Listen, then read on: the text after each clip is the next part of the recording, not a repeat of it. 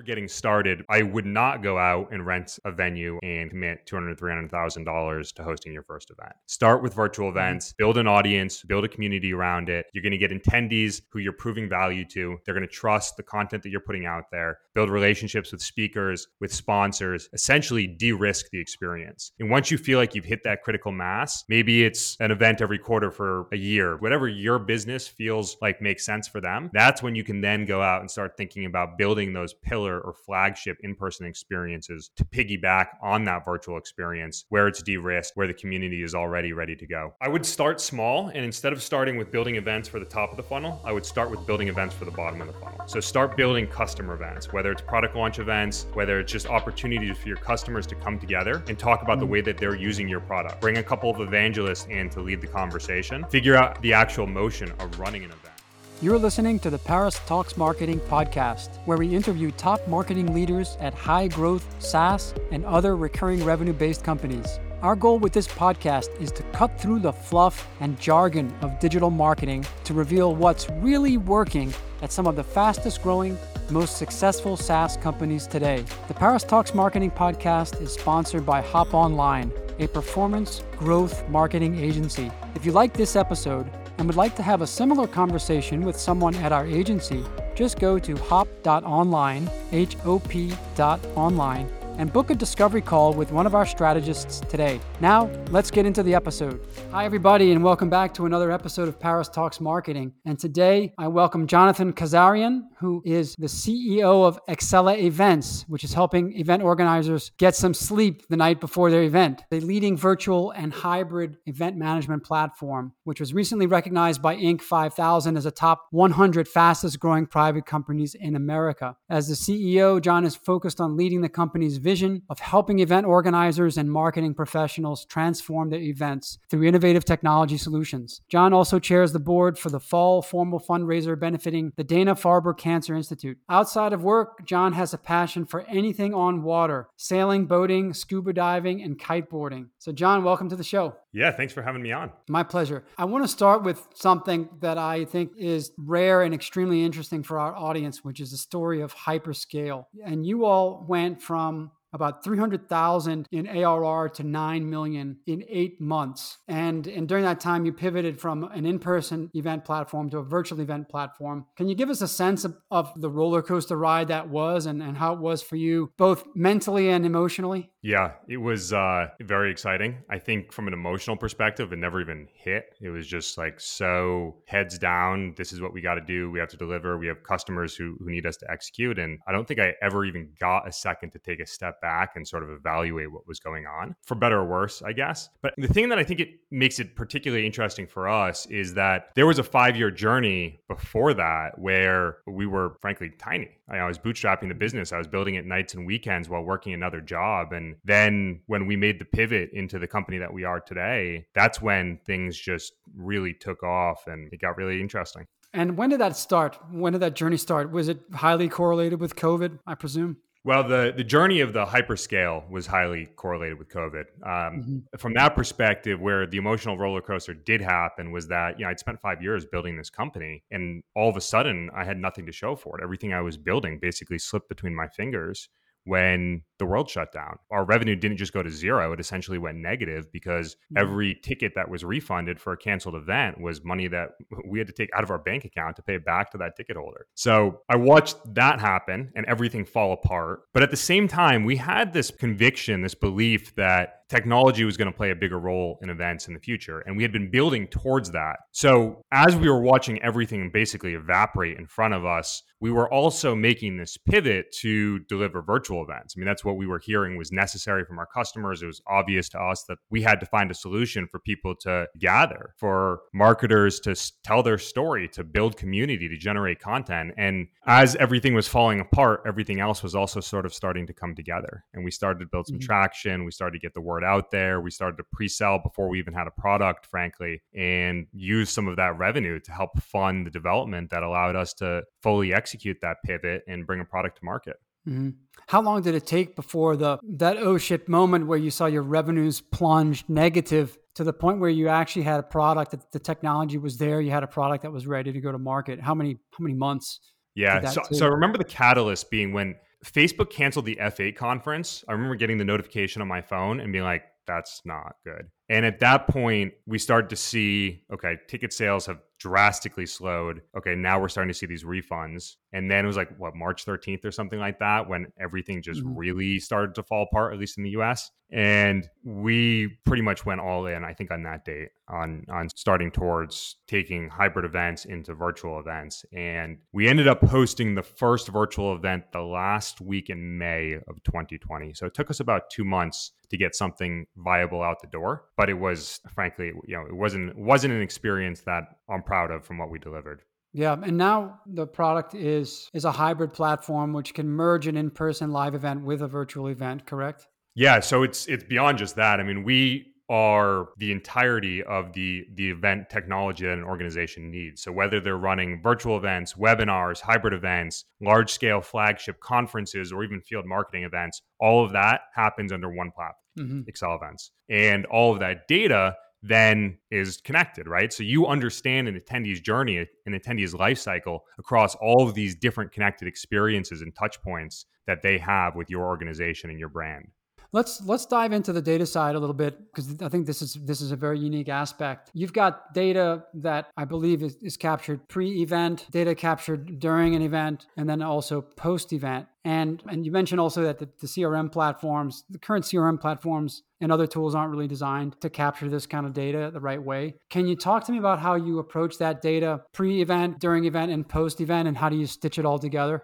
Yeah. And how your customers are using it? So there's just a vast amount of information that's become available. But even to talk about that, I think there's kind of two big things that have happened over the past couple of years that make this really relevant today. One of which is the cookieless future, right? So Apple's war on Facebook, Google tapping in, and the reduction in third-party cookie tracking, making traditional digital marketing mechanisms less successful. What that in turn does is it makes first-party data and zero-party data even more important and powerful and useful. At the same time, we've seen this sort of convergence between event professionals and demand gen folks, where the organization has learned how much data can become available from events and how to use that information. So between those two things happening, it's really cemented events as this pillar, this cornerstone for capturing and using first-party data to power the organization, power the demand gen funnel, whether it's personalization, frankly, wherever it is on the funnel, right? It could be brand awareness, it could be converting prospects, it could be expansion revenue with existing customers through product launch events and customer events. But in terms of all of that information that becomes available, at the very beginning of the funnel there, or the cycle, you've got the registration information.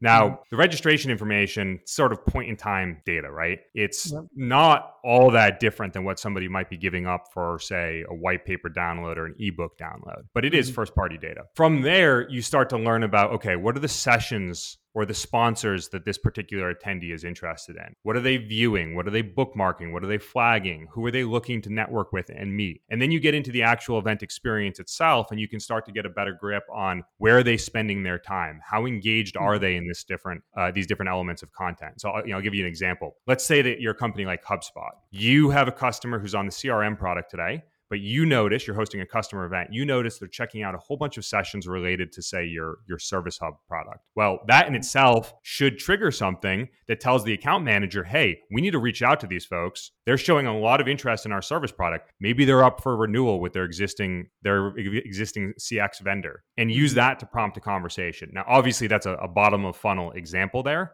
but that sort of data and insight is so incredibly powerful. And organizations are starting to learn how to use that information. Yeah, very interesting. And for you all, are you also putting on events yourself to do this and understanding that same kind of data for yourself? Yeah, I mean, we have to, right? We're an event technology provider, so we have to host events, we have to learn, we have to use our own platform. So we certainly are.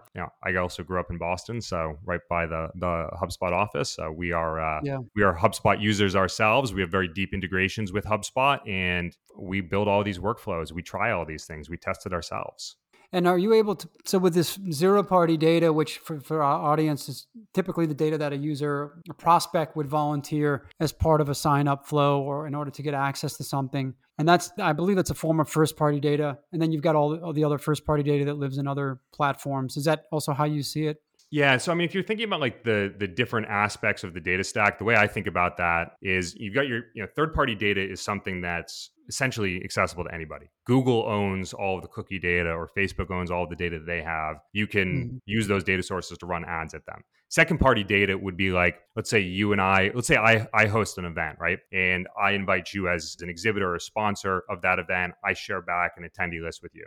At the end of the Mhm. day, that data is owned by me, not by you, but you have access to data that is not generally accessible to everybody else. Then you've got first party data. So that's data that you're actively collecting from customer activity. Maybe that's session views or how long they spend in a session, which pages they're visiting on your website, purchase history. And then zero party data is sort of the next level where people are actively filling out information, whether it be the Mhm. registration form, their participation in polls, Q&A, things that they're directly telling you. And again, in the world of first party and zero party data, that's proprietary information to your organization that you can use to build audiences, to run ad sets, to build campaigns, to create personalized messaging, whatever it is that your organization needs to do to, frankly, create a better customer experience.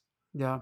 One of the common beliefs is that the more information you're asking for upfront as part of a conversion flow, that you're going to hurt your conversion rates. Do you agree with that? If you Yeah. ask for too much? Mm-hmm. Yeah, and that's one of the great things about events is that you've got this natural progression. You're asking what you need at each step in the journey. So you might ask Mm-hmm. for a certain amount of information for people to get initially registered, some more information the day before the event, additional information when they access the event, be it virtual or in person for the first time. Maybe that's when they log into the virtual event platform. Maybe it's when they download and install the mobile app on their device when they're attending in person. So you're progressively capturing more and more zero party data in that case.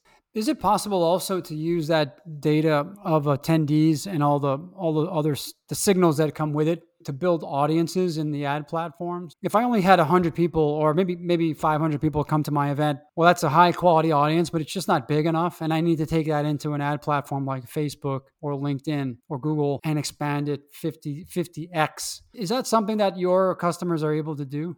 Yeah, so they're using that information as they're using information from other mechanisms capturing that zero party data and pushing that to the ad platform. So it's not, yes, if it's a larger event, they may build an audience directly off of that, but it's really a combination of those different data sources. I see virtual or hybrid events as in a way as an evolution from webinars. Are these the new webinars, or is there still a role for webinars in the B2B marketing mix? Yeah, I think there is still a role for webinars in the B2B marketing mix. To some extent, if you're like we're doing right now, if you're going to be creating content, why not do it live? Why not create the opportunity for people to Mhm. participate at the same time? But really where virtual events Mhm. take that to the next level is that webinars are a unidirectional mechanism of communication. You're pushing information out. They're not that Mhm. interactive. Yeah, people might ask questions, there might be polls, but you're not really building as much of a community around that audience. Where in the world Mhm. of events, you're bringing folks together, you're letting them network with each other, learn from each other. And look, event design is it's a college major. There's designations and courses around it. There's a lot of psychology that goes into event design. And it doesn't matter Mhm. if that's in person or virtual. It's about creating opportunity for people and community. And when it comes Mhm. to events, that's what you're doing beyond just generating content. Gotcha. Yeah. And this landscape now is pretty competitive, I presume, and a lot of major players sprang up during COVID. How is it to position yourself? How do you all position yourself in this very highly competitive landscape? And what are the key differentiators that you try to communicate? Yeah. So there is a number of companies that have popped up probably because they've seen exciting fundraising announcements from other companies. And there's folks that were in the world of events pre-pandemic who have actually hosted events and they understand that landscape. They understand the stresses that come along with hosting events. And then there's some newer companies that have come along the way. From our perspective of where we position ourselves, it's about being the sole platform that allows an organizer to create any one of those experiences. When they implement our Mhm. solution, they're not having to duct tape a whole bunch of different tools together in order to create those unique experiences. They've got a one-stop shop where they can bring all of that together and have a single place for all of that connected attendee data. And then Mhm. the other area of where we really set ourselves apart is the customer experience side. When I started the business, there was times where I'd be like on the highway on a Friday night, pulling over on the side of the road to respond to customers. And I think that's because I started the business after other event tech failed me and I couldn't get a hold of anybody. So having been on the receiving side of that, I realized that this is a world where you spend 3 months building an experience that culminates in 3 hours. You don't have even 10 minutes to wait for a response. So having that real-time resource available to you and a person, not a robot, it makes a world of difference for executing that event and for de-stressing that event for the organizer. Mm-hmm. So by and large, we've really focused on customer experience, even above marketing. You mentioned also the excellent tight integration with HubSpot. Is that also a differentiator that you're the best event platform that integrates with HubSpot? Yeah, so we integrate very, very deep with HubSpot, Marketo, Salesforce, and a number of other platforms as well. But I mean, those are usually the three that people ask about first. But yeah, I mean, it absolutely is. We also have organizations that build their own native integrations with our API and webhooks because they have existing workflows that they need to facilitate through proprietary systems that they've built in-house. Mm-hmm. Gotcha. Now, if I'm looking at the website and I can see that there's two pretty classic motions. There's a product-led growth motion where you can try it for free, and there's a sales-led motion to request a demo. Of all your new acquisitions, approximately how much are coming through the product-led growth motion versus your sales-led? So now you're getting into those questions that competitors might want to know about. Oh, okay. We see a significantly higher rate of people signing up for the free trial than we do for requesting a demo. And then we have obviously motions in place to try to get on the phone with those folks and convert them into paying customers directly. Are there certain signals or data points that you can observe as people are in a free trial experience that would signal to you that they have a very low churn rate or they have a high predicted lifetime value? So off the bat, the first thing that we're looking for is, are they adding their colleagues? Okay. And I mean, this is something that we would see in the first or the second session, and that helps us to understand the likelihood of them continuing to progress and building out their event experience.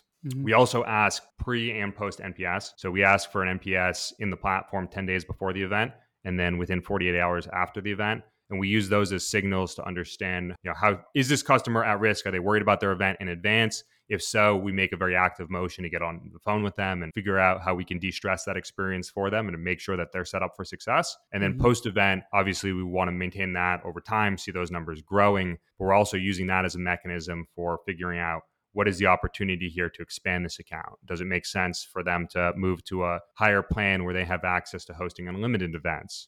Yeah, I see. Well, there are two different plans here that I can see that's with quite different price points, $125 per month or $1,250 per month for the unlimited sessions. I'm curious if you had, during the pricing strategy, considered other forms of usage-based pricing, which may not be tied to the number of sessions.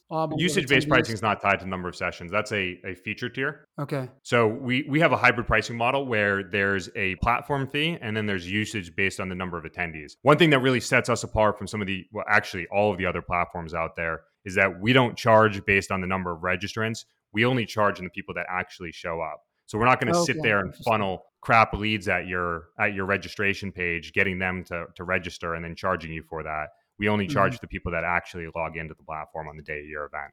Okay. Yeah, I gotcha. And for the people that are in a trial experience, and I imagine that a lot of people are going to have their first event, but that the second event is a major KPI, which would start to indicate that they've gotten through their first event and it was a positive enough experience that they're now launching their second event. Is that a big KPI for your marketing, the second event, or any kind of other habitual metric? Yeah, usually after the first event, if they're coming back, they're ready to upgrade. So it's at that point, they're having a conversation with our sales team.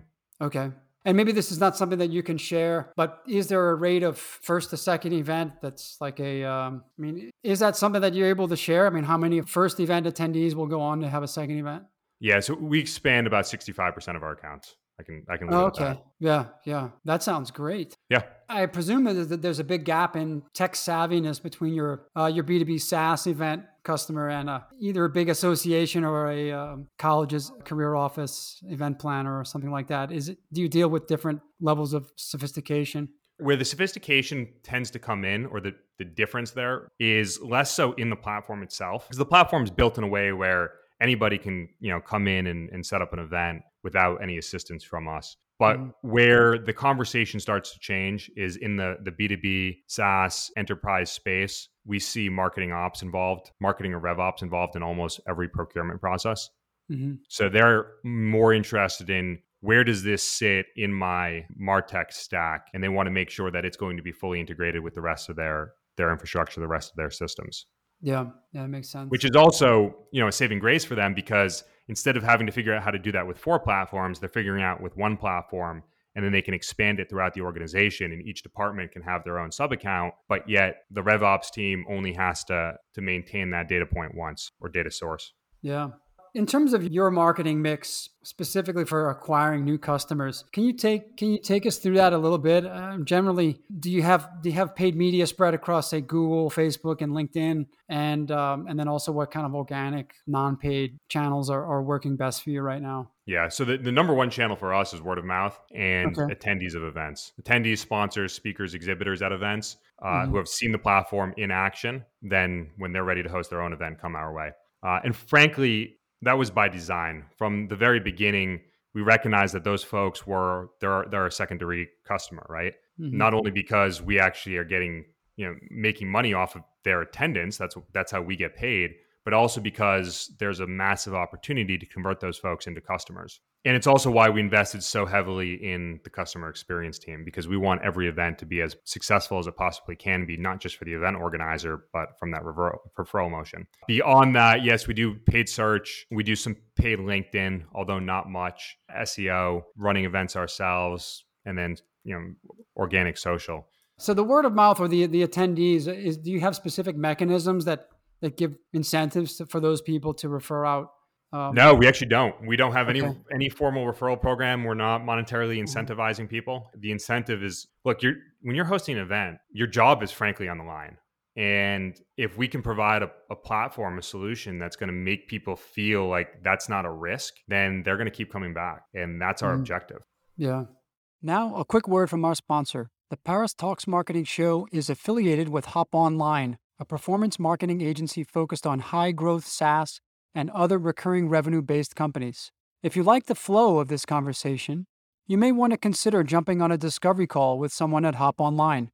A discovery call is similar to my podcast interviews in a lot of ways. We'll get to know your business goals, competitive landscape, and marketing needs. And you'll almost certainly come away with some new ideas for how to accelerate your customer and revenue growth.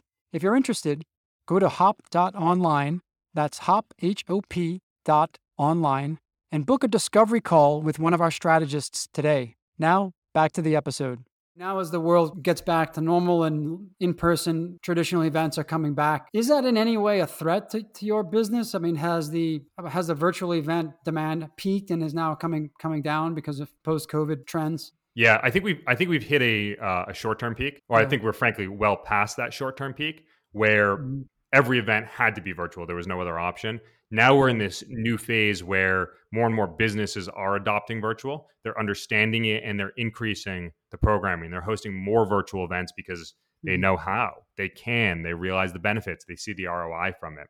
So I don't look at in-person as a threat. Well, one, because we're a technology provider for in-person events. That was what we did pre-pandemic. So it's still a revenue channel for us. The other thing is that what the past 2 years has done is it's taught organizations the power of event data. The CFO, the CMO has come to expect that. The demand gen and the event marketing teams have figured out how to use that information. And attendees have come to expect technology to play a role in their event experience as well. So with the in-person experiences, we're seeing a greater adoption, about 3x actually, adoption of a mobile app for attendees on site, which organizations obviously want as well, because it gives them all of that information about session attendance and how engaged people were in the sessions, whether it's participating in chats, poll, Q&A through the mobile app, the way that they're networking, all of that other insight that comes alongside of it. And again, that's another revenue channel for us. Yeah. John, what advice would you give? Let's imagine we've got a SaaS company that hasn't really invested yet in events and they listen to this and get inspired, but they're not sure where to start. What advice would you give to a B2B SaaS company that has had pretty good success with other inbound channels, paid and organic, maybe also partnerships, referrals, haven't done events? How would you advise them to get started? What should they think about? And what would be the elements of a successful event for their first event? Yeah. Well, if partnerships are a channel for that company, then you should definitely Mm-hmm. be utilizing events because it's a great way to deepen the relationship with those partners, right? If you're hosting an event, Mm-hmm. you're inviting them to participate for free, you're providing them value. As for getting started, I would not go out and rent a venue, a ballroom, and commit $200,000, $300,000 to hosting your first event. Start with virtual Mm-hmm. events, build an audience, build a community around it. You're going to get attendees who you're proving value to. They're going to trust the content that you're putting out there, build relationships with speakers, with sponsors, essentially de-risk the experience. And once you feel like you've hit that critical mass, maybe it's an event every quarter for a year, maybe it's an event every month for 6 months, whatever your business feels like makes sense for them. That's when you can then go out and start thinking about building those pillar or flagship in-person experiences to piggyback on that virtual experience where it's de-risked, where the community is already ready to go. Mm-hmm.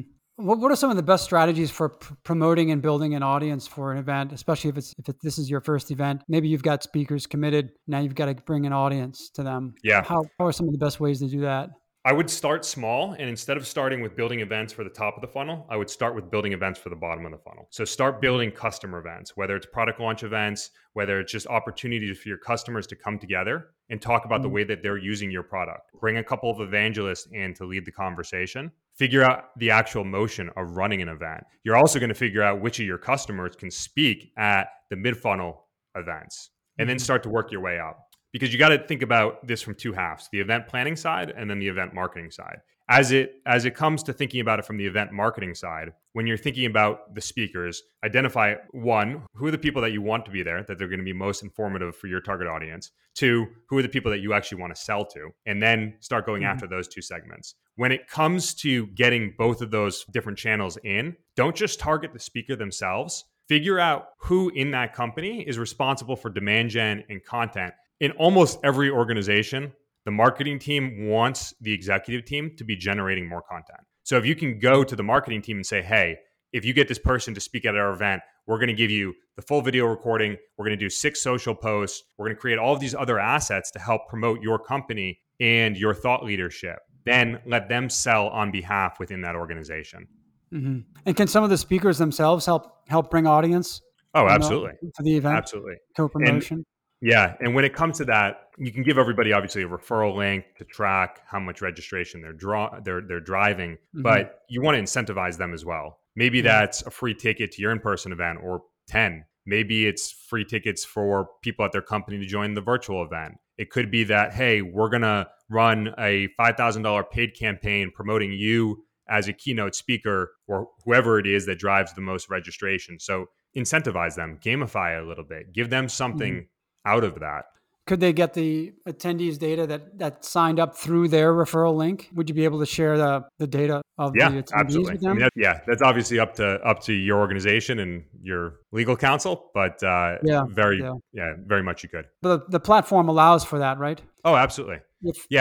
And in the world of events where you do have those partners involved, you can actually automate the entire process. So if you've got partners and people are checking out their virtual expo booth, they're interacting with those partners in real time over video or chat in that experience, the platform actually automates sending out those lead lists to those organizations after the fact. And you can determine exactly which data points are made available. Interesting.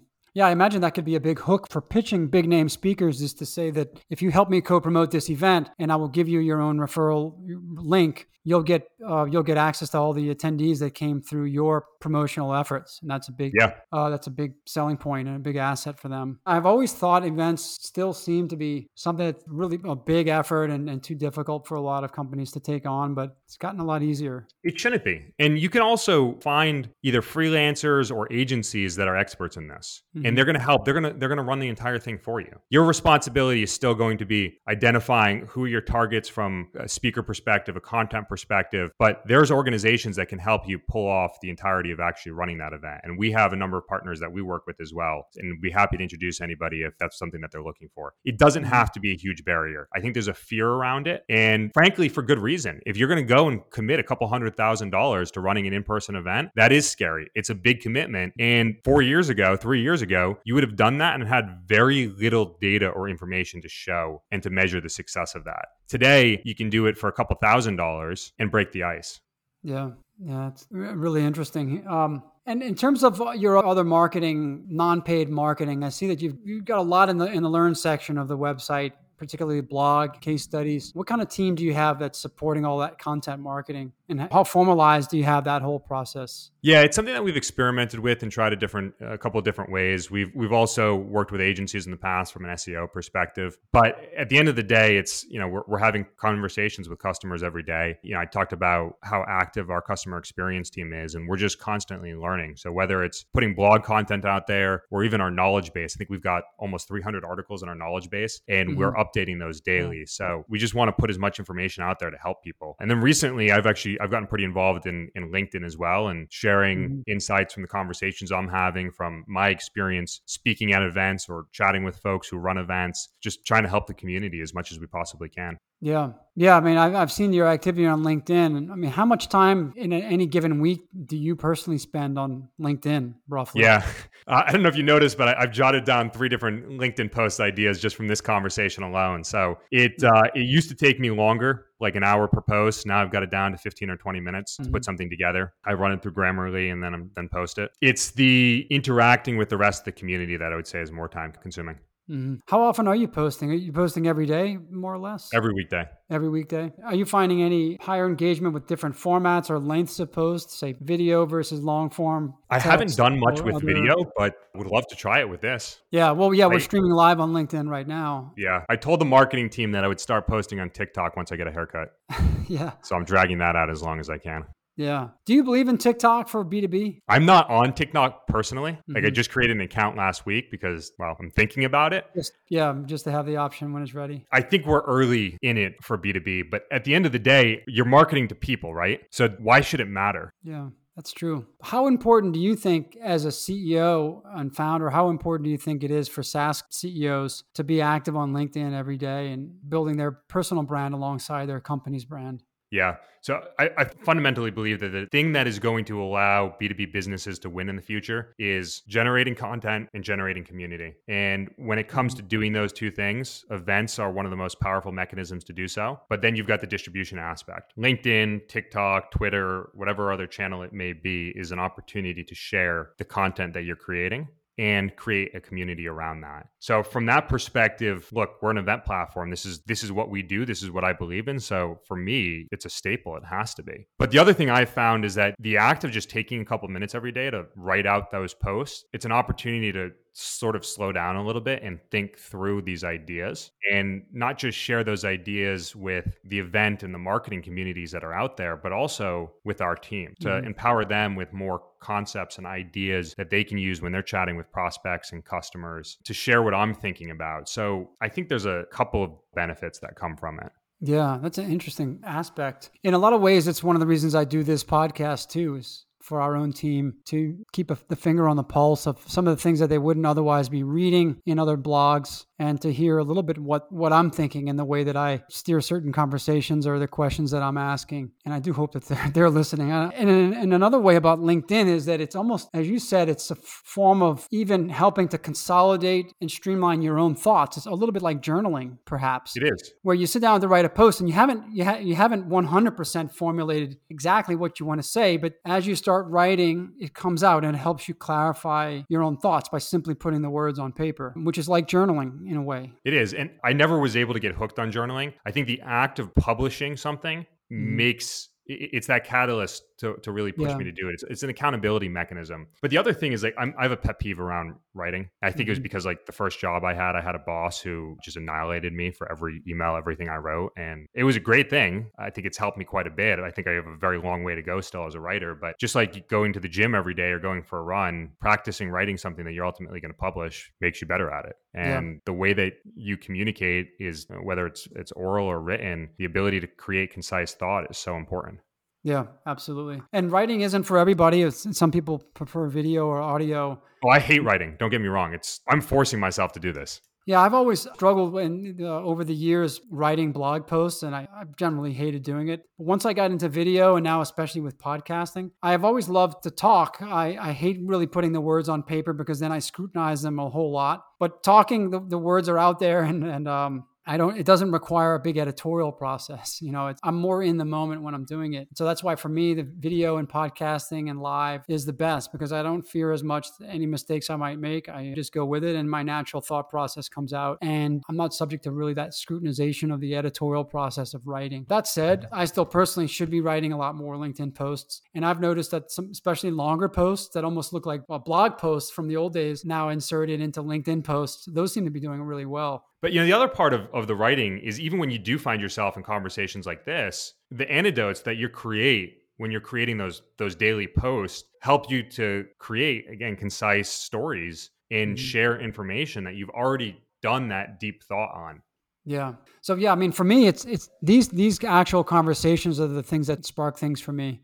That's why I believe podcasting is the most efficient content production format that there is, at least for me, because the things that come out of these conversations are not thoughts that I would otherwise be able to put on paper without getting inspiration from the conversation first. And it's very rare that I come across some kind of a blog post where I think, whoa, that's really innovative stuff. That's a whole new line of thought that I haven't come across before. Right. And when you are reading a longer form content post, you have to dig so far through that in order to find that nugget that is original thought. Whereas when you're reading something in feed in social, you can just scroll through and identify right away, is this going to be valuable to me or not? Because it's just that one piece of content. At the end of the day, though, I mean, even in the past 2 weeks, there's a lot of people talking about how engagement on LinkedIn has dropped significantly. People are seeing 4x, 5x reductions in the impressions that they're getting on their content, and their content hasn't materially changed. So you do still have this, you ultimately don't own the audience, right? LinkedIn owns the audience. You can own your content, you can have your followers, but LinkedIn determines the reach. And one of the things that events do, and the idea of building community around your brand, is then you're owning it. And it doesn't necessarily mean that you own it because you've got your own 365 community technology platform that people log into every 4 weeks. You're occupying their mind share, and you're doing that through putting content out and creating opportunities for people to come together around your brand. Right. Yeah. I think psychologically, there's a different notion of being part of a community when you attend an event with other people, as opposed to just consuming content in other ways. The affinity for community, certainly being together physically does it, but also virtually. I think about it, multi-day events that I've attended where you've made a lot of friends and you feel like this group of people around me is now, we have something here. It is a community. I mean, might be a loose community, but it still is. Yeah. I posted on LinkedIn the other day about the last 3 events I went to. When everyone's like at the hotel entrance and they're waiting for their Ubers, and everybody's like, they were all wearing their name badges, it's safe. But then you get in the car with somebody for 20 minutes and it's like, oh, all of a sudden I'm chatting with the president of a state chapter from the American Marketing Association. There is that community that's developed around that. And everybody's wearing the badge. I mean, even visually, everybody's wearing the badge, and you feel like this is my tribe for these 2 or 3 days. Yeah, they'll even wear it in the airport on the last day because they want to extend it. They want people to come up and get the most out of it. And that's why we're seeing that events that have the capacity or desire to build that community are using technology to create that opportunity before the event starts. Because if you can, again, de-risk the experience, not in this case for yourself, but for your attendees, take away some of the social anxiety, make it so that they're going into that event with 5 or 10 people that they want to meet, that they've already interacted with, then you're making that experience even more important for them. Well said. Well, John, this has been great. Thanks for spending the time with me, John. It was great to meet you and hear the story. And for those of you listening who are still not ready or dipping your toe into the event channel, I think it's a great time to do so. And check out Excel Events and check out John on LinkedIn. Thanks for having me on. Yeah, thanks very much. And look forward to keeping in touch, John. Yeah, same here. Another great episode in the books. Hope you enjoyed it. If you want to get notified when future episodes drop, be sure to subscribe to Paris Talks Marketing on your favorite podcast player. And to learn more about our growth marketing agency, visit hop.online. That's hop, HOP.online. Have a great day.